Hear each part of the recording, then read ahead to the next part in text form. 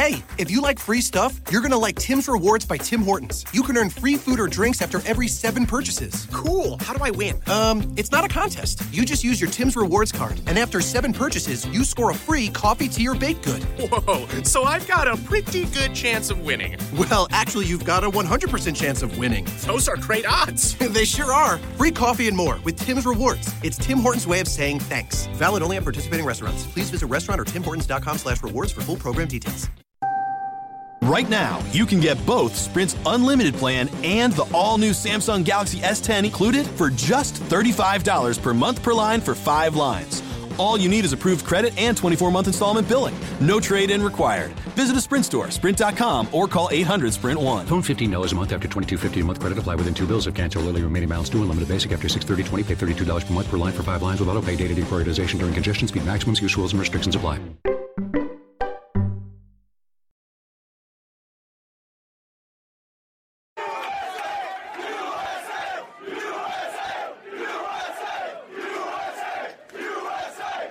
Thanks for listening to Uncle Sam's Soccer Podcast, keeping you up to date with the latest in American soccer. And don't forget to subscribe.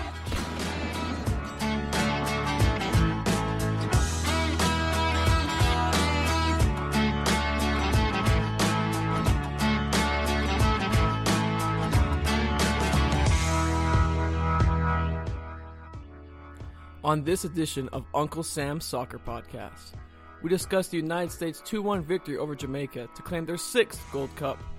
Michael Bradley was named player of the tournament only after playing in 3 games. U.S. Soccer Academy Director Jared Micklos called in to break down the structure of the Academy, providing the positives and the negatives of the Academy system in the United States.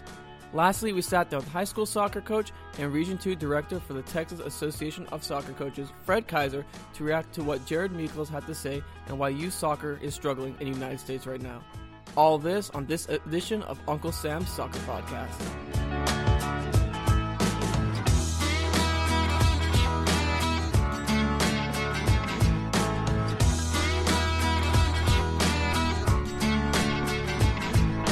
Hello. Welcome, Uncle Sam's Soccer Podcast. I am Steven Jodderin. Across from me is my co-host, Armando Fi. What's up, y'all? How are y'all doing today?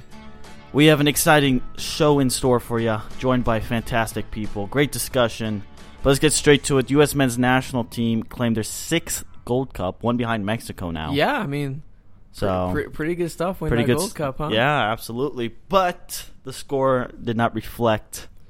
I mean, do you think it was an impressive performance? Not at all. I thought it was like a normal like cup final. You know, it was a lot of nerves, a lot of like you don't want to mess up. But well, I mean, yes and no. But cup finals have been of recent. Now, if you go to Champions League, European Championship, World Cup, they've been relatively boring. But this one was boring. Like, I mean, it was. It felt like a standstill. I mean, it was a good mix of Jamaica being very compact and very organized. Very absolutely. organized. Applauds to their head coach because they were a very organized squad. They did the same thing against Mexico, and that's how they beat Mexico. And the USA couldn't break them down at some point until the 45th minute when they broke through with Josie Altidore's free kick. I mean, that was a hell of a free kick right there. You saw that. Yeah, it was fantastic. I mean, in the first half, up until that free kick, really nothing had happened. The most exciting play was Altidore's rifle to Blake, and then Kellen Acosta having the rebound and injuring Blake. His hand. Andre Blake, by the way, my opinion, was the player of the tournament. Yes. He's kept Jamaica in so many games. He's a fantastic keeper. I think 3 shutouts. Oh my gosh! Like when I'm talking about this guy made so many saves against Mexico, and you continued it against the United States until he hurt his hand. Yeah, but I mean, and that was the turning point of the game because I don't, the game went on and the Jamaican keeper who came up to back up Blake. I mean, he wasn't bad. But, I mean, he wasn't Andre Blake's level. I think they needed an Andre Blake keeper to go ahead and defeat the mighty United States. Right. But what was so up until that first half, nothing had really happened. No, it was a really like a standstill kind of. I mean, USA was dominating the game, but it wasn't. They weren't getting chances to score. Right. And if you're not getting a chance to score but dominating possession, like what's the point? And it was the perfect game for Jamaica because that can lead to them stealing the game late, and they almost did that, to be honest. I mean, they did. So Josie Altidore scores a spectacular free kick, which had a run-up of inches, which to me was like, anytime I see a player do a run-up of just a couple of inches, I would say it's either it's going to go in or it's just going to look horrendous. I thought it was going to blast it over the bar or something. Me too, but Dwayne Miller had no chance of blocking that. I don't even think Blake did. I think that was just he got fingertips onto it, but I think it was in the perfect position to beat him. If that makes any sense. But I don't think the U.S. deserved the goal at that point. I don't think you can obviously they outmatched Jamaica on the talent level, and that showed in that moment of brilliance from Altidore.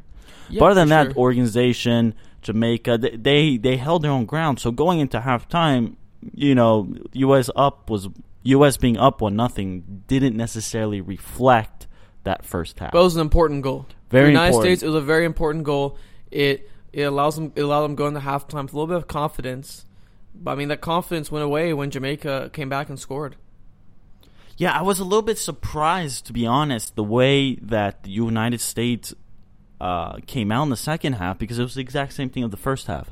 Possession, forcing passes in the middle. Again, it was exactly what Jamaica wanted. They wanted that, and they wanted that chance, and they got that chance off that corner kick that they scored off of, and that really Watson. That Javon Watson, the former FC Dallas player, and that really, I think, gave the Jamaicans a lot more confidence. I mean, I think the performance already had given them confidence, and they already just beat Mexico, so why wouldn't they be confident? I mean, they kept USA at bay until the 88th minute.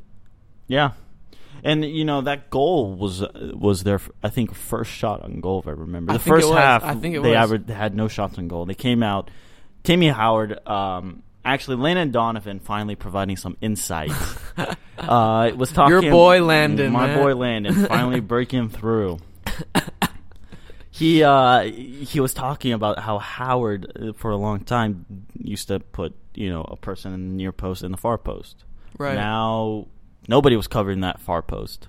It was a huge mistake by Jordan Morris. If you watched it, just completely turned off, and but he was marking him too, and just completely turned off. And you're sitting there and you're like, "What the hell?" Well, Donovan was telling me personally, texting me. No, I'm just kidding. But was telling the broadcast how Timmy Howard made a mistake there by not putting somebody near post and far post. The goalkeeper's now trying not to do that, which I think is so stupid. Just err on the side of caution. What's it going to cost by making the goal 2 feet smaller? And that way he could sit there and shove his body at. And then who knows if Luis Suarez in 2010 handled the ball clearly. He still somehow, that handle of the ball was one of the most brilliant plays in World Cup history. Right. Because guess who won that game? Uruguay. Right. So when you put players on the line, I don't think Suarez is handled off a corner kick. I don't think that came off directly there. But Timmy Howard made a mistake by not putting somebody on that far post. Watson scored. And that kind of flipped on the game. You saw the momentum wasn't necessarily stolen from the U.S., but it started to roll Jamaica's way. And then you started to get this feeling like, Jamaica could really steal this game. There was a few shots where I thought, there was a few opportunities where I thought they were going to take it. Yeah. I really thought they were. And as a United States fan, you kind of got a little bit worried. Yeah. And the atmosphere at the stadium wasn't necessarily the strongest either. It was kind of quiet. It was just kind of to me, it represented what it was. It was a United States team, a B team of the United States playing Jamaica. I feel like it's like a B plus. The U.S.? Because, they got Bradley, Altidore, a B plus U.S. team playing Jamaica in a Gold Cup final where Jamaica is not even in the hex. So, U.S. should have won, and if they had, should have been a domination of Jamaica, I think. Yeah. Make a real statement. This was not a statement. This was lifting a trophy, and everybody goes on about their day the next day. Yeah, like you said, they were more talented, United States were, but they just weren't taking advantage of their opportunities at all, and they weren't creating opportunities. And again, that creativity, I feel like it's a carbon copy of the Costa Rican game a little bit. Just no, it was the exact lacking. same lineup. Yeah, the same lineup. Then Dempsey comes on in the latter stages, provides creativity, and then Morris strikes the goal. Who worked his tail off the entire game. Shout out Jared Morris. It was an incredible. I think he performance played from really him. well. He worked really hard, deserved the goal. U.S. wins it. Woohoo! So back to where we were Sunday. What does this game mean? Or what does this result mean for the U.S. going forward? I mean, if we're gonna be technical, it does mean they have 1 foot in for the 2021 Confederations Cup in Qatar. Oh my God! Yeah, they're playing in we're Qatar. thinking way too far. I'm gonna be out of college by then. But hopefully. Hopefully. But yeah, 2021. So the Gold Cup runs in 2-year editions for some reason. I have no idea why. I feel like if it was a 4-year edition, it'd be so much better. Like it'd add more prestige. It would. That's mean why a you lot have more. a B team playing in the Gold Cup, because no one cares about this Gold Cup. It's the next year's Gold Cup that's more important. If anything. No, absolutely. Well, not next year, the 2019 Gold Cup. So I don't know why they do it like that, but they do have 1 foot in the door for that Confederation Cup. I mean, outside of that, good job B team. Maybe looked at some prospects for the but I would say 2018? it doesn't answer any questions. It just opens up more questions. Yeah, what's the U.S. going to do when all those guys get old as hell? Well, not even that. What are you doing in the midfield? Because Kellen Acosta, I think the stage was a little too big for him. Still, I think he forced again. Sometimes he got lost in that midfield. Michael Bradley played well. He forced a couple things too. Darlington Nagbe, you can see he definitely has that skill.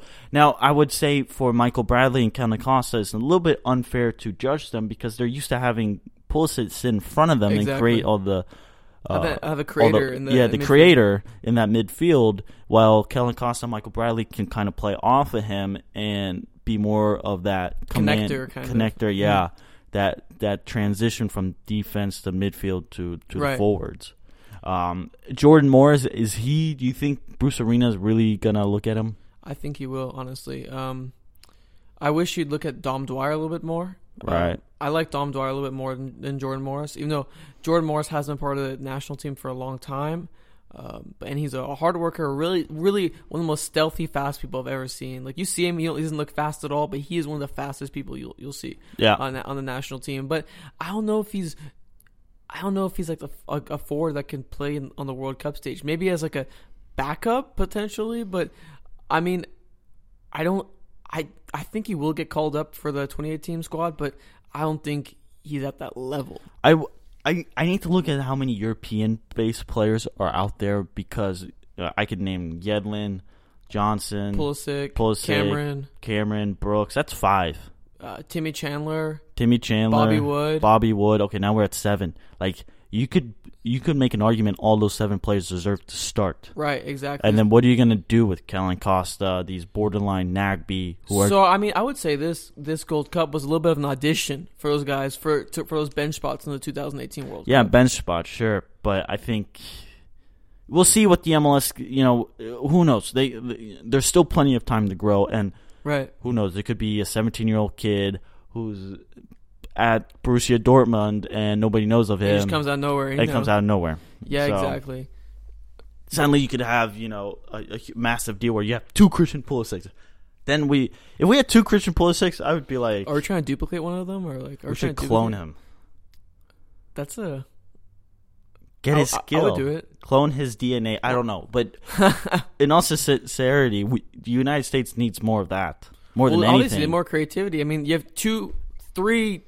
I want to say 3 creative players. Well, on the Gold Cup roster at least. Well, no, I'm just talking in general. Pulisic, I feel like is one of the U.S. roster. Yeah, Pulisic is one of the most creative players. Then Dempsey, and then I would say Nagbe. Yeah, but okay, Dempsey old. He can't do it for 90 minutes. So already scratch him. Right. So then you have Nagbe, Pulisic, right? Yeah. So if Nagbe is really the creator, then shouldn't we have seen more of that in this Gold Cup?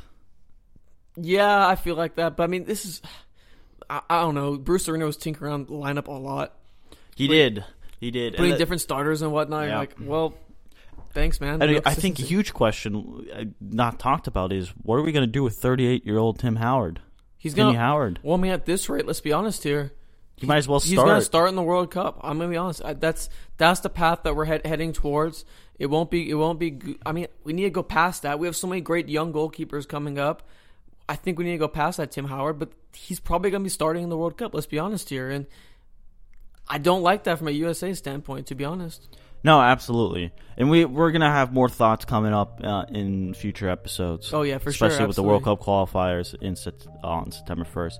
But up next, we're going to be joined by Jared Micklos of the U.S. Soccer Academy. Yeah, this one's a cool one right here. Yeah, definitely some great insight.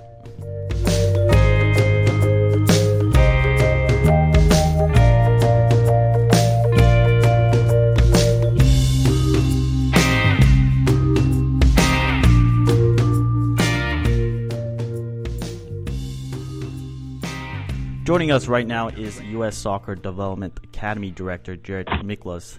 In 2014, he took responsibility for the strategic vision of the Academy and establishing program initiatives. He also oversees the program's administrative and business operations. And lastly, he implements all aspects of the program. Thank you so much for joining us here on Uncle Sam Soccer Podcast. Yeah, happy to be here. Thanks for the invite, gentlemen. So the Academy system is relatively known in the soccer community, but as far as it comes into detail, it's still very thin. Do you mind elaborating on the structure of the academy system and how important it is to the development of the game here in the United States? Absolutely. The Development Academy was started in 2007, so we just finished our 10th year here in the month of July, and we still do agree that we see it in its infancy stages in terms of the potential that the program has overall. It was first structured in 2007 with two combined age groups, U15-16 and U17-18. That was to focus on a group of players that was manageable at the time. And as the academy has grown, both in its number of years and in the scope, the goal has been to increase the influence of the player development initiatives that exist within the academy and kind of the standards that exist that are based around player development. And over time, our goal has been to take it from the older age groups and drive that younger and ultimately drive it into Zone 1, which is what we call U12 and younger. So for the first time this past year, the Academy had U12 programming in it, and now it has a pathway that has gone from U18 all the way to U12. And this coming year, we'll have 6 age groups, and that's been a long-term evolution of combined age groups to single age groups. So we'll start with U12 and have single age groups at U13, U14, and 15 as well. And then we'll have 2 combined age groups at U17 and U19. So how many youth are part of this program? This past year, we had just under 11,000 players that registered on the boys' side of the academy. We'll add 1 age group this year, so we'll see a slight influx in the number of boys. So we'll expect that number to be between 11 and 12,000 by the time the year is over. And we're launching a girls' development academy across 4 age groups. So we'll see an additional 5,600 to 6,000 players that will register there. So when you look at the academy program overall, and we see it as one program based on our player development initiatives and our standards, that program will have between 17,000 and 18,000 players this year. Hey Jared, Armand here. So what is the overall purpose of the academy system in the United States? The Academy is a program that's run by the Federation. We have Academy clubs that have applied and been accepted to be in the program. These clubs have a goal and an aspiration to develop players in their home markets. The program is the structure that allows them to do so and the competition platform for them. And really, our Federation initiative is to help drive this player development initiative forward. And the clubs, in their everyday environment, are actually developing the players. They're the ones that are spending 4, 5, 6 days a week training the players and playing games on the weekend as part of our structure. But our goal is to provide them that framework and to support the clubs and impact the clubs, their everyday environment, so that they can develop world-class players. Now, you said it's in partnership with the Federation. Now, is the Academy supposed to develop players for the national team, or is it just to develop players in general? So every player has his own or her own pathway. So I think there's no one and only specific goal. But if we talk about our mission, which is developing a world-class player, that world-class player is going to play for their respective national team, wherever that might be around the world. So in our case, yes, it is ultimately for the player that reaches the pinnacle to play for our senior national teams. And as part of the academy program, you have players that are playing for the youth national teams. Currently, when you look at a cycle of players in our youth national team from a year, we have currently 90% of players on our youth national team rosters that are members of academy clubs. So what we're seeing is that players are being driven to academy clubs based on the standards and the level. These clubs are doing a great job of developing the players. We're supplementing it with our youth national team program and our training center program, which is a talent identification program as well. And the goal is to drive these players together into one environment where they're playing with and against the best players, coached by the best players, and that's really helping them grow. So whatever the end goal is for that player, whether it be that they stop at the academy or they play post that either professionally or collegiately or eventually internationally, that's dependent on every player. But ultimately, the end goal would be a player that's come through the system that plays for the national team, like we have so many that we'll do tonight in our game in the Gold Cup. Right, but is there, from the academy side, is there a emphasis on saying, hey, since you are in the United States, we'd like for you to play for the United States because there is funding coming from the federation? I mean, there's a lot of criticism on that, or not criticism, but just unclarity on, okay, are we developing players for the national team, or are we developing players just for world class, on that premise? I think that goes back to the earlier point that we provide the platform that allows the player to develop, but ultimately the player and the club in their everyday environment are determining what that is. So if you have a professional club that has a player in their academy, their ideal goal is probably to develop that player to play for their professional team. That would be a normal pathway for any player around the world in a youth academy system that's connected to a pro team. So if you're talking about players in different countries, and obviously with it being a domestic-based program, a large majority of the players in the program are obviously going to be eligible for the U.S. team. It gets into a much larger discussion if you're talking about what factors that might exist for a player that's able to play internationally, and that just depends on the player's heritage and residency and et cetera. But there's a lot of FIFA and ITC rules that dictate where players can play, determining based on their nationality. So, Jared, currently, in your opinion, what are the biggest issues facing youth soccer right now? We look at the landscape overall. You're talking about over 4 million players that exist in this country, and that number might be larger than that, but 4 million plus from registered players from what we know at this point. That's a different challenge than maybe the 20,000 players that'll play in the academy this year. There might be some that exists when you look at geography and travel and the size and scope of the country. That obviously becomes one challenge. Having the sport and the program exist over a long period of time that exists in other countries, that has a real benefit because you have coaches and players that have played the sport their whole life growing up. So right now I think we're faced with this challenge across the entire landscape of developing better coaches. We think better coaches will develop better players. So it's a major initiative of the Federation to continue to enhance our licensing program and create more opportunities. So when you look at something on the scope that we are and the amount of years that people have been really investing from a financial standpoint in the youth game, it's not something that's on the forefront of development like it is in other areas of the world. So I think we've got a couple factors logistically that make it difficult. And then you have a lot of opportunity in this country. There's a lot of sports. There's a lot of choices for children when they're growing up. So that's another dynamic of how many players you actually have playing the sport as well. So let's narrow it down a little bit. What about academy-wise? What are the issues going on on the academy level? I think right now we're looking at trying to improve the overall level. The more we can bring up the entire group, the better players that we have playing with better players, then that's probably going to be as fast as the system rises. Right now, we have a real challenge with players being able to be in an everyday environment that's professionalized, and the challenges that exist either with school and travel and distance that some have, depending on where someone lives. But if you really want to look at what's going to develop a player, it's that consistent everyday environment where you've got everyday training in facilities that allow that to happen, that fit within a player's schedule that doesn't have long travel distances, both for travel and both for training and for games. So that becomes a real logistic.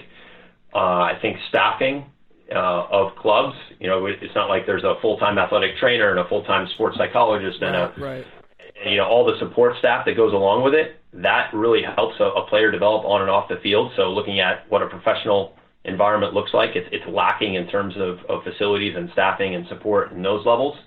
And then just the quality overall of the amount of coaches, of where we're at, and the amount of coaches that we'd like all of the players to be able to have, head coaches and assistant coaches that have, gone through the licensing pathway and that have experience coaching that can provide education and instruction to these players.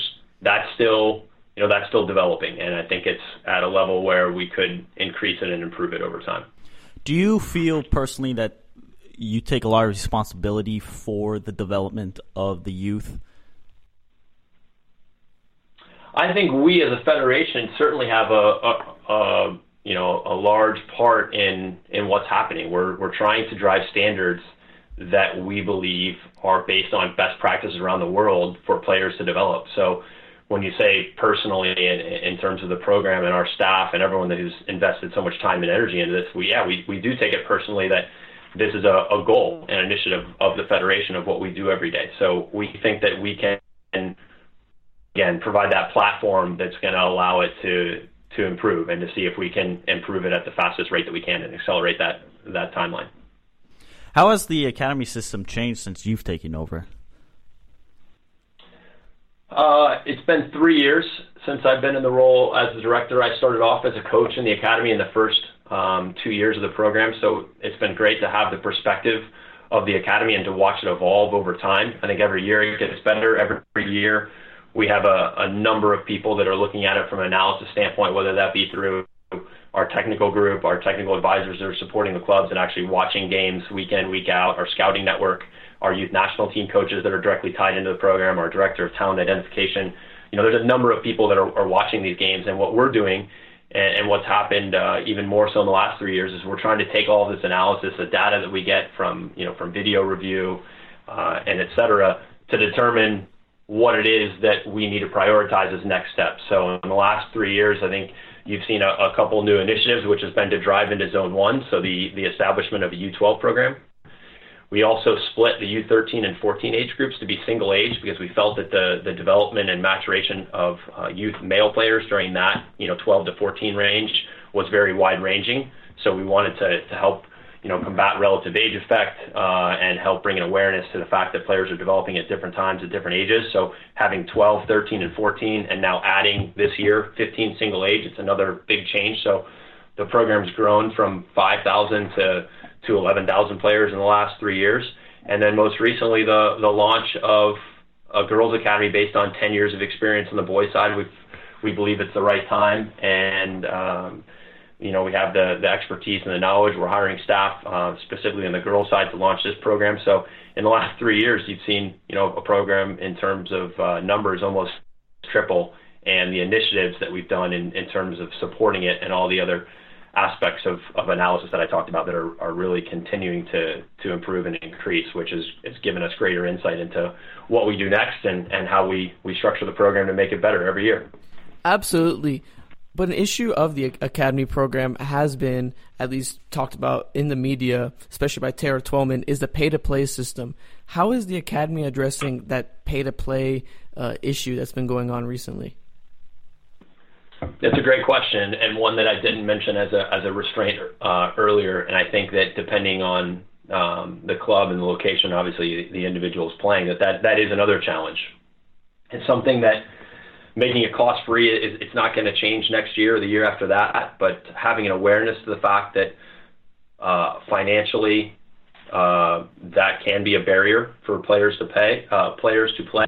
So reducing that is extremely important to us. We supplement academy investment with a scholarship program that's available to any player that's part of the academy. They can apply for it at the beginning of the year, and we send that money to help supplement clubs with their cost of travel and training. So that's a program that we've invested over $400,000 in year after year. We'll continue to do that. We'll look to increase it through some gifts that we're receiving. We're actively fundraising for money for scholarships that we can turn around and put right back into players.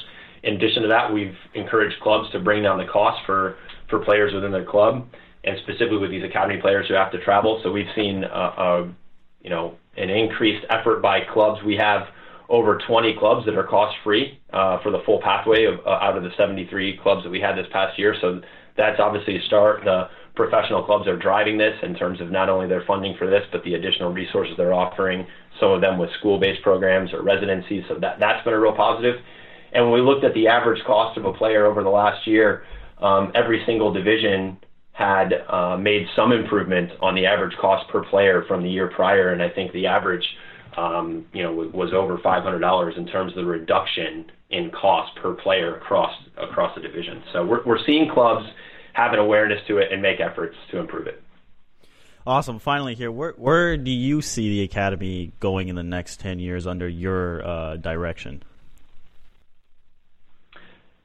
It's a good question, and one that we're talking about every day. And sometimes you can see a month ahead, and you try to look 10 years ahead because you want to be able to plan for that. I think it's hard to say exactly where it's going to be.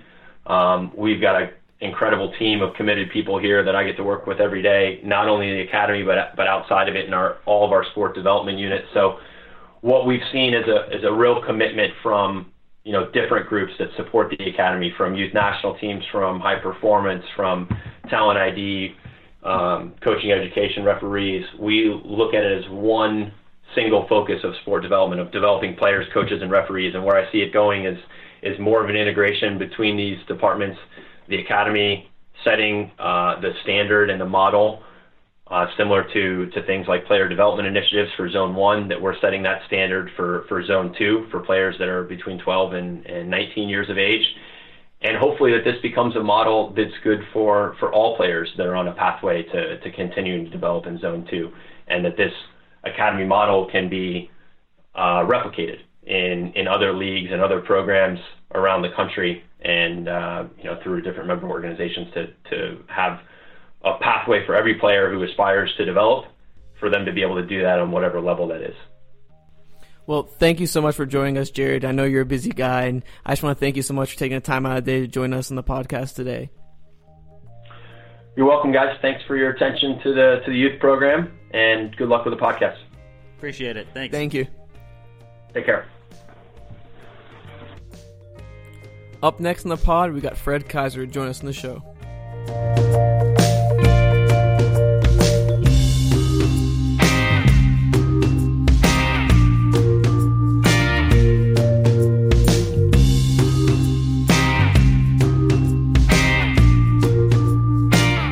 Joining us today is Fred Kaiser. Fred has been the head soccer coach at Frisco Liberty High School for 11 years and is currently the Region 2 director of the Texas Association of Soccer Coaches. Fred, how are you today, man? Doing well, thank you. How are you gentlemen doing? Doing good. Well, we got to clear up. Coach over here was my economics teacher in high school as well as my coach freshman year. Yeah, so. He was my coach too, but so it's not like we're talking to a complete stranger. We kind of known him. You remember us? I do remember you, for good or bad.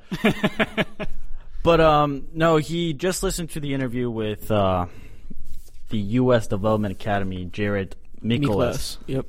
And let's go straight to it. I mean, what are your thoughts? Your initial thoughts on the whole interview? I was impressed. He did a fantastic job of explaining the structure, explaining the development, what's changed over the last several years. I'd love to hear more what they're looking at going forward. But overall, he's obviously an impressive person, and I was happy with the interview. It was interesting to find out some of that information. What did you think about the I mean, we talked to you before we did the interview to get some more background information as far as the academy system and the gripes of it, of being a father, a high school coach, having gone through and seeing all the development of the academy in the last 10 years, because that's when he said it's really starting to pick up only in the last couple of years, but it's been 10 years since they've initially started this academy program. Mm-hmm. But the pay to play. I think that's a big thing for me, and I have been at Liberty, and we were affected by it when they first started the academy program and the development program. And the changes they've made in the last 3 or 4 years specifically, I thought really improved it and improved a lot of people's opinions of it overall. When they first started the program, a lot of the developmental players weren't being tapped to play, so they got tapped as a DP, which means they weren't allowed to play high school, and I'll talk about that, I guess, in a second. But those who were tapped as a DP weren't allowed to play high school, but then they're not getting to showcase their talent in any way, shape, or form in academy games. And you had teams with rosters of 60, 70 kids where you only had your 15, 16, 17 players that were getting on the field, and in the meantime, those players are being left out. When they initially started the academy, it wasn't mandatory for players to sit out high school. It was up to individual clubs on who wanted to do that. A school in Frisco won that, right? Like, they won the state title with multiple academy members. Yes. Wakeland won with the Dallas Texans. I believe they had 10 of their national championship players on that team. And you said 4 of them were actually on the bench. Yes, they were stacked. They had a couple players that were sold to Chelsea, a couple FC Dallas and things like that. But yeah, some of those players who were good enough to play for the Texans national championship team weren't good enough to start over a couple of the other players. It's not that they weren't good; it's just that's how stacked the area was, and they were a fantastic team, well coached. They did a fantastic job. So it was up to the individual clubs there, so you didn't have any standardization of, hey, some of the Texans could play, but FC Dallas couldn't, for instance. Right. And I do understand why FC Dallas did that, because FC Dallas was one of the very few clubs, mentioned earlier, pay to play, that foots the bill for all their academy players. Right. So a club like FC Dallas, when they did that, they're showing commitment to the players. In my view, same level that the players showing to the club. That's always been my big issue. Biggest issue, I should say, is not that they can't play for us. I mean, we'd love to have those players, but it's not that big of a deal. But if a player is showing that level of commitment to a club, I believe that the club should show that commitment back in terms of, hey, we're going to cover your cost of travel. You're not going to have to pay your fees, things like that. FC Dallas from the get-go has done that. And so, it makes it really easy to support there. We do need to have a restructuring, or we did, and in the process of doing that, just the development of our players appears to be behind the rest of the world. So the United States did need a restructuring, and it's gone through its growing pains, but they're doing a lot. I believe that the academy structure is doing a lot better job overall of, now a developmental player that, a team's not allowed to roster 70 of them. A developmental player has to have a certain percentage of playing time. So that way, if they are, again, they're making the commitment to the club, right. then they are going to get showcased as opposed to just get tapped, so that one club can just say, hey, this kid's going to be an academy kid, just so they don't have to play against them, or just so that, they can do what they want with it. So going forward, I'd really like to see something of, the pay-to-play go away, at least at the academy level, where the clubs, the club is supporting the player and showing them the same level of commitment that the players showing to the club by because it's a lot of money opportunities. Absolutely, it is. When you take into the travel, especially, if North Texas has 3 teams, and that might be going down, but they have to travel down to San Antonio or up to Colorado or to Seattle in order to play academy games. Those costs can add up for a family, and so it's a lot to give up, and it's a lot of commitment. But you do have your clubs that are footing the bill for those players. That's fantastic. It also helps. Again, use FC Dallas. They opened up their El Paso branch, so they are able to feed into a demographic that may not be able to afford, flying to Dallas or moving to Dallas in order to play for their programs and things like that. Where they're able to locate that talent. I'd like to see more of that. I'd like to see a bigger expansion of that. Obviously, your MLS clubs have a little bit better ability of doing that, but just an expansion of that where, if you're going to ask for 10 months of a commitment from a player and things like that, and what they're giving up, then you're showing commitment back in terms of paying for it. So, I mean, Armand, feel free to comment, but you just said developing U.S. soccer players. Now, Jared went on what I feel gave kind of a it was kind of a mixed response. I mean, I feel like at some point he was like, yeah, USA, and then at some point he wasn't. And what are your thoughts on that? If you check their mission, it doesn't say anything specific about American development. Right. So if they're looking just to develop, that's fine, and they do give a lot of autonomy to the clubs. So they have their application process in order to become an academy club or academy team. But they do have a lot of autonomy with the clubs, and as he pointed out, the MLS teams use it as a farm system for their players. When the academy was introduced to us a decade ago, the understanding that a lot of coaches had, me specifically, and talking to a lot of other coaches, was this is what we're going to be using to develop American players so that we can compete. I mean, that would, I think, be like the automatic assumption, because when the U.S. Soccer is funding it, that's what I would assume if U.S. Soccer was funding a program like that. So, but they have a broader mission, it appears, where they're just trying to have good soccer and good development in the United States, regardless of citizenship or ability to play for the U.S. national team. That's fine too. Yeah, if he gave the answer just so he wouldn't have people up his butt on the sense that, oh, you're developing just America, but in the political climate that we are. That sounds kind of wrong if you're saying, oh, you're developing America. I mean, at least in like a PR perspective. Yeah, and I think he gave the safe answer, like, no, well, we hope they play for the national team, the U.S. national team, but, we give respects to the individual and blah, blah, blah, and blah, blah, blah. Well, I mean, it's also, the answer he gave is in line with what their mission statement was. Right. And it's not specific to U.S. national team. It's just soccer in the United States in general. So I could support him on that one, but we should be focusing on our players. I don't really think like I talked about this before, but like a Bayern Munich or Dortmund or Chivas or something like that, if they're developing players and then that player goes off and plays for another country, I'm not sure how happy those clubs are about that. We have benefited as well. Green, Pulisic. But we're benefiting from it as well. So it's good to have our players being developed in foreign countries too that are a bit more structured and have a bit more infrastructure in place, and time and tradition and ability. So sending our players to foreign countries, or the parents, or however it works out, to have to get that opportunity. That's good too. I mean, Heidman's another great example of that. So I believe he was 15 when he went to England. Right. He's still over there now playing. But that's, you have that opportunity, and that's a good opportunity to take advantage of. Why hasn't the U.S. developed?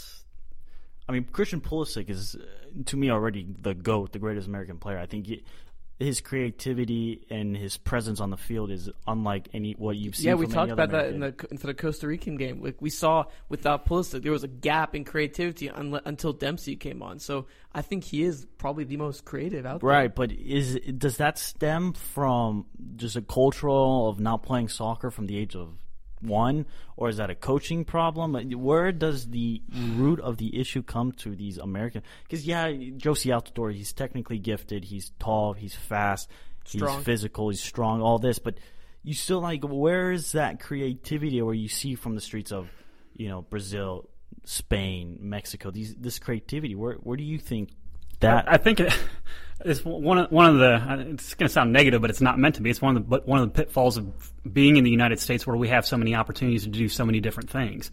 If you look at a lot of those countries where soccer is the big thing, they don't have the infrastructure. They're not playing basketball. They're not playing football. They're not playing hockey. Now, some of your countries are. I mean, your European countries, if you're 6'9" or you're Dirk Nowitzki or something like that, then you're probably playing basketball. That is an opportunity, and you are seeing the growth of basketball across the entire globe. But the United States, we have so many opportunities for many of our fantastic athletes to have other opportunities and honestly higher paying opportunities. I mean, this is an economics teacher absolutely. in me pointing this out, but if I'm a fantastic Jay Ajayi, who graduated from Liberty, is a perfect example of this. If he could have gone pro in the United States in soccer or gone pro in football, you're picking football. You're picking football. Oh, for sure. With all the involved, which he did. I mean, his contract there is going to be much larger than what it was for an MLS team. Now, on the global stage, once you start bringing in your Bundesliga, you start looking at EPL, you start looking at La Liga and things like that. Well, those massive contracts in Russia as well, those massive contracts are larger than NFL contracts, larger than NBA contracts. But you still have things like Major League Baseball. Those are massive contracts as well. All guaranteed. NBA now, NBA guaranteed contracts money. are going through the roof. So if I can make $25 million a year doing that, is there? And you guys may know this better than me. Is there an individual MLS player that's earning $25 million a year in a contract? Absolutely not. You could close. put a list of 4 players and you probably just get to 25. And that'd be the 4 highest paid players. Yeah. So I mean, people respond to incentives. Money is a very big incentive. So if I see a LeBron James, I see a Steph Curry, I see what they're doing. I see, LeBron James is probably close to being a billionaire now, with all of his endorsement deals and all that. Yeah. That's what I see as an American. Well, there's a bit more sex appeal to doing that, and there's a bit more financial incentive to do it. So we have a lot of different avenues where you can be a fantastic athlete, and it's not just soccer, unlike a lot of the other countries where, like you said, culturally, from birth, we're playing soccer from the time we're born. That's what we see. It's part of our cultural identity. Look at Argentina, look at Brazil, look at a Mexico, and this is just in Central South America here, or I guess North and South America there. But soccer is a sport. So as baseball expands, as football expands, I mean, football's looking at China. Football plays games in England. NFL plays games in Mexico City now, trying to expand it. It's still not soccer, but I mean, they're doing what they can. You've seen the explosion of basketball since the first Dream Team with Magic and Michael and Larry Bird and John Stockton. Yeah, sure. That was a birth. I mean, that was really a rebirth of basketball throughout the entire world. And now the United States actually has to field a really, really good team in order to compete. Otherwise, the Spanish are going to bury us. The Argentinians might beat us. Things like that. With that expansion there, it might be taking up a little bit more of the soccer market. But I mean, nobody's going to confuse Mexico for being an NFL country. Oh, no way! It's soccer through and through. So we're competing with that. Where soccer is embedded in the culture of a lot of these countries. We're doing a good job. I mean, soccer, as it has been for the last several decades, is by far the most participated in sport for kids, for youth. But what we start seeing is at 10, 11, 12, once there more opportunities open up, then players are going to different sports too. Good and bad, but I mean, we'd really like to keep some of our top athletes. I mean, imagine the pipe dream, but like a LeBron James or a Terrell Owens or a Des Bryant. Imagine those guys on the field. On the soccer field. I mean, with their or Steph Curry, with a LeBron James, he's a monster. And imagine those players but you're talking playing about for the United States. Physical attribute. My question is, football, there's not a lot of creativity. Yeah, as a quarterback, you need to know where plays are going. As a running back, you need to know what hole to go through. Fair enough. As far as creativity, the only sport, I think, 2 sports that really compare is hockey and basketball, where you have multiple people. Well, the coaches have less impact during a game in those sports. Sure. I can't call timeout when I'm coaching. No, Right. no. I'm not calling the plays into my quarterback or to my defensive backs. If all of a sudden the other team is just starting to rout us, I can't call that now. In college, you can. They have timeouts. But I'm not calling a timeout in order to stem the tide. Soccer players have to be more creative. Soccer players, honestly, have to be more intelligent because they are the ones who have to make those decisions. The only time that a coach really impacts a game, is before when you're preparing for it, potentially at halftime. Right. And then when you make a substitution. Oh, yeah. So. I mean, that's the bottom line. That's the only real way a coach is going to impact actual in-game decision-making processes there. So the players have to be more creative. The players have to be more intelligent because they can't rely much on somebody else doing that. So in terms of creativity specifically to the United States, getting back to your original question, I don't know. I thought it was interesting to note in your interview with the academy director, it's, we don't have the number of coaches or high quality coaches or high level coaches that we want. Yeah, I want to talk about coaching, about that. I would say, what makes a high quality coach? Is it just the license that separates these and these people's eyes? In a lot of people's eyes, yeah. I mean, the licensing is important, and the licensing is important because it says, hey, you've met a criteria. You've shown mastery in this, especially when you're getting your A licenses and then like your advanced nationals and premier diplomas for NSCAA, who also does a fantastic job of training coaches. So yes and no, but it's really honestly through USSF, it's cost prohibitive for a lot of us to go through the licensing program. You were talking about the cost; they're like crazy. It's high. And that serves two functions, I think. One, it actually pays for what you're doing, but it also keeps folks out who don't potentially want to make that. I mean, it shows a big commitment, in the way they've restructured the licenses for USSF. It's a big time commitment as well, but it's also why a lot more folks are going through NSCAA because their licensing structure isn't as cost prohibitive. It seems to be a bit more open, and it's even though we have a coaching shortage overall for the amount of players that we have and for what the developmental academy would like to do, at the same time, it's exceedingly restrictive to get your B and get your A licenses now. I know several people who are highly qualified who didn't get their or who weren't accepted to get their A license because they're not specifically with an academy program. So. Now, as time passes and as the restructuring has taken its course, it'll open up more of those coaches. But I know USSF has partnered with NSCAA for the C licenses and below. But as time goes on, potentially, that's one of those things where they could combine more with NSCAA and use the resources. NSCAA is the largest coaching organization in the world. Use the resources and the structures that are in place there to stop the bottlenecks right now of your folks trying to go through the licensing structure and go through and get their B and their A. It's a potential resource, and I don't know what I'm talking about on that, but I would wager I'd wager to guess that they've had those discussions, and I know they have because NSCAA is, like I said, doing C's and below now in partnership with USSF. So. They're growing. They're figuring out their bottlenecks. They're figuring out, the problems that they have, and they're addressing them. And it'll take time. And personally, as a coach and someone who wants to go through and get more licenses and things like that, for me personally, it's a little bit frustrating. But it's one of those things. Live with it.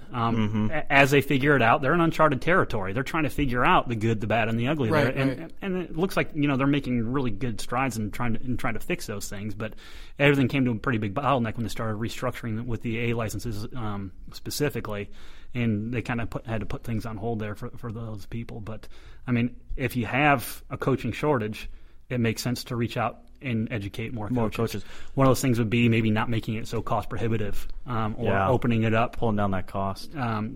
But again, that's the economics teacher in me. I mean, it kind of seems like there's a little pay to play for coaching a little bit, if that makes any sense. Pay to coach, right? Like, start a new trend there.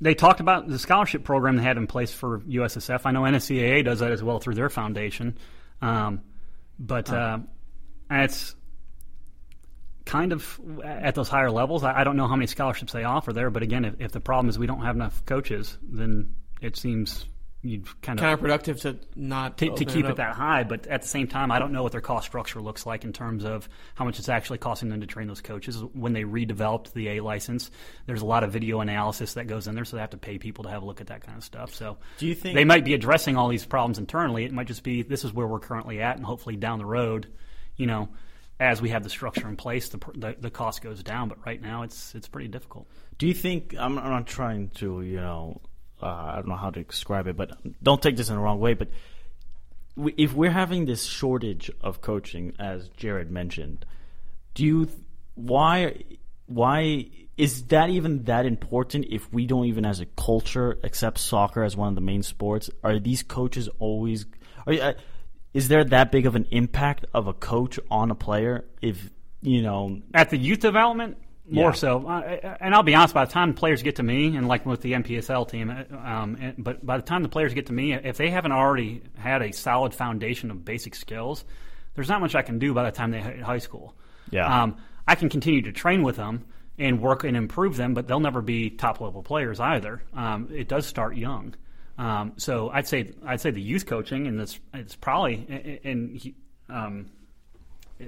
they said USSF is expanding down to the U12 level as well. Okay. Well, I mean, the youth coaching is that's going to be the important time when you're doing that. One thing I'd be interested in seeing, especially as they drop the ages down for the academy where they're going U12, U13, U14, are how many more soccer-specific injuries they're going to be getting. That's something that you see a lot now when players or kids are starting to specialize at a younger age, and they're getting overuse injuries because the days of, hey, I'll play football during this season, soccer during this season, then baseball during that season.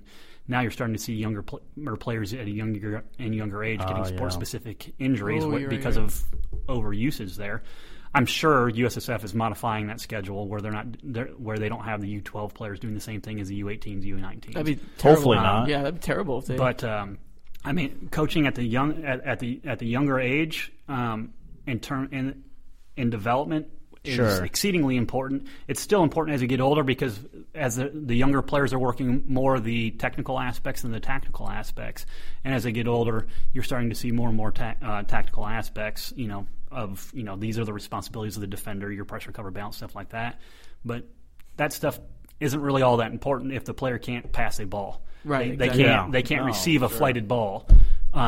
Things like that. So, I mean, just working the technique at those younger ages, and I know USSF and NSCAA are both doing that, where it's, they're really trying to focus on technique until, they're reaching 10, 11, 12, 13 years, and then they go more into the tactical side of it. So your technical coaches, I'd say, are more important at the younger levels than your tactical coaching at the upper levels. But in terms of fixing the creativity issue, a lot of that, I just don't know the answer to. You don't, yeah. I mean, it's definitely a tough I think it's a more individual thing, like for creativity. Like you said, like I think it's more of a cultural thing, like the creativity and whatnot. I mean, I don't know if you can really teach. I think creativity just comes at a certain point, if that makes any sense. Yes and no. I mean, to a certain extent, yes and no. Yeah. And you're gonna have your flat out natural ability, right? But in order to master something, it's your 10,000 hour rule. Mm-hmm. The more you're doing it, and the more you're practicing, the more deliberate practicing you're doing. I mean, 10,000 hours of stupid practice is a waste of time, but 10,000 hours of deliberate practice where you're doing several things and becoming a master of it. Once you're comfortable in your basic techniques and then branching out into the creativity, I think you can teach some creativity, but you're also going to have your natural players that are just naturally more creative and better than everyone else. No, it's a sticky situation for the U.S. Academy because they're pouring in a lot of money from the federation, and technically some of these players are eligible to go play for Mexico, for France if they wanted to. For anywhere, basically. Practically anywhere where FIFA sanctions them to go. As he said, it's FIFA's decision on who can play where, so that's not really USSF's. Right. I just don't understand why there's no emphasis like, well, you know what? We're going to give you the scholarship, but we are going to make sure first we'll go through FIFA.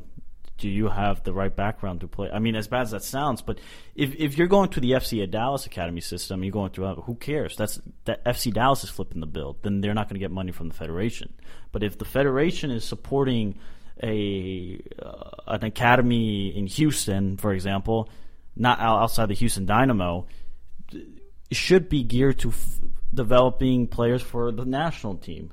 Especially when we are behind the other countries, and we're not just behind the other countries. We are still miles behind these other nations. Mm-hmm. And it does say something at the same time, though, that some of these players are coming here and being developed. If they're good, I mean, they are good enough to be playing for a national team, and they were developed here in the United States. It is, I mean, if you look at that from a USSF standpoint, that does bring credibility to the way that USSF is doing things, and the way the academy system. Hey, it's actually working when. hey, we have a guy that's playing for Honduras or that's playing for Mexico or something like that, and they were developed in the United States, it does give the United States a bit more credibility when it comes to that.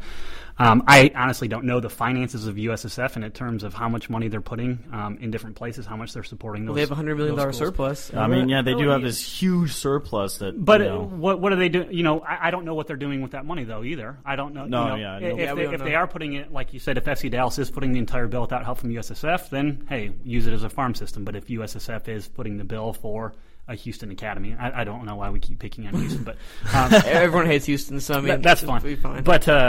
But if they are footing the bill, then maybe there are conditions. But for me, it goes back specifically to what the state admission was for USSF. Had their state admission been what we are going to do with the academy system is to develop players for the national team, then that's what they should be doing. But their state admission is to develop better soccer throughout the United States. Well, they're keeping their word and doing it the way that they're doing it. So I mean, they are keeping in line with their state admission. All right, Coach. Thank you so much for joining us today. Yeah, I appreciate it. It was awesome having you on the show, and you gave us a different perspective that we really aren't hearing as much of the coaching aspect. Yeah, we had the director who oversees everything, and then you have a coach who has to actually deal with everything. Exactly. Yeah, so it's two perspective you don't often see. Well, I appreciate you guys having me. Anytime, Coach. All right, have a good one, guys. Wow. Yeah, it was definitely an interesting dialogue today. Yeah, we had a lot to digest over those two interviews. Yeah, no, absolutely. Listeners, subscribe on iTunes. Real easy. We're on Google Play. Yeah, we're on Google Play now, so your Android people, you can't complain. You have no excuse. You have to listen to us now. Yes, you have to. Follow us on Twitter at UncSamSoccerPod. Yeah, we usually repost all the MLS news and all the latest national team news. So, I mean, give us a follow. And then follow your two favorite hosts. Too. I mean, I post interesting stuff. I don't know about Steven. I mean, I'll give you the straight, how it is. Yeah, no BS. Just some Swiss bias. You know how Steven is. Don't get me started with my Swiss. Man, your Swiss chocolate's good though. Oh, it's very good.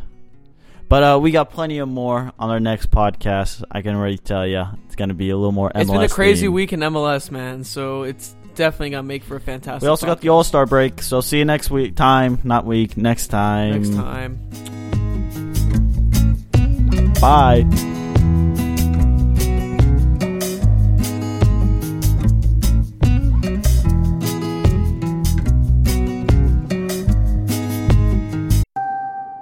Right now, you can get both Sprint's unlimited plan and the iPhone XR with its amazing camera included for just $35 per month per line for 5 lines. All you need is approved credit and 24-month installment billing. No trade-in required.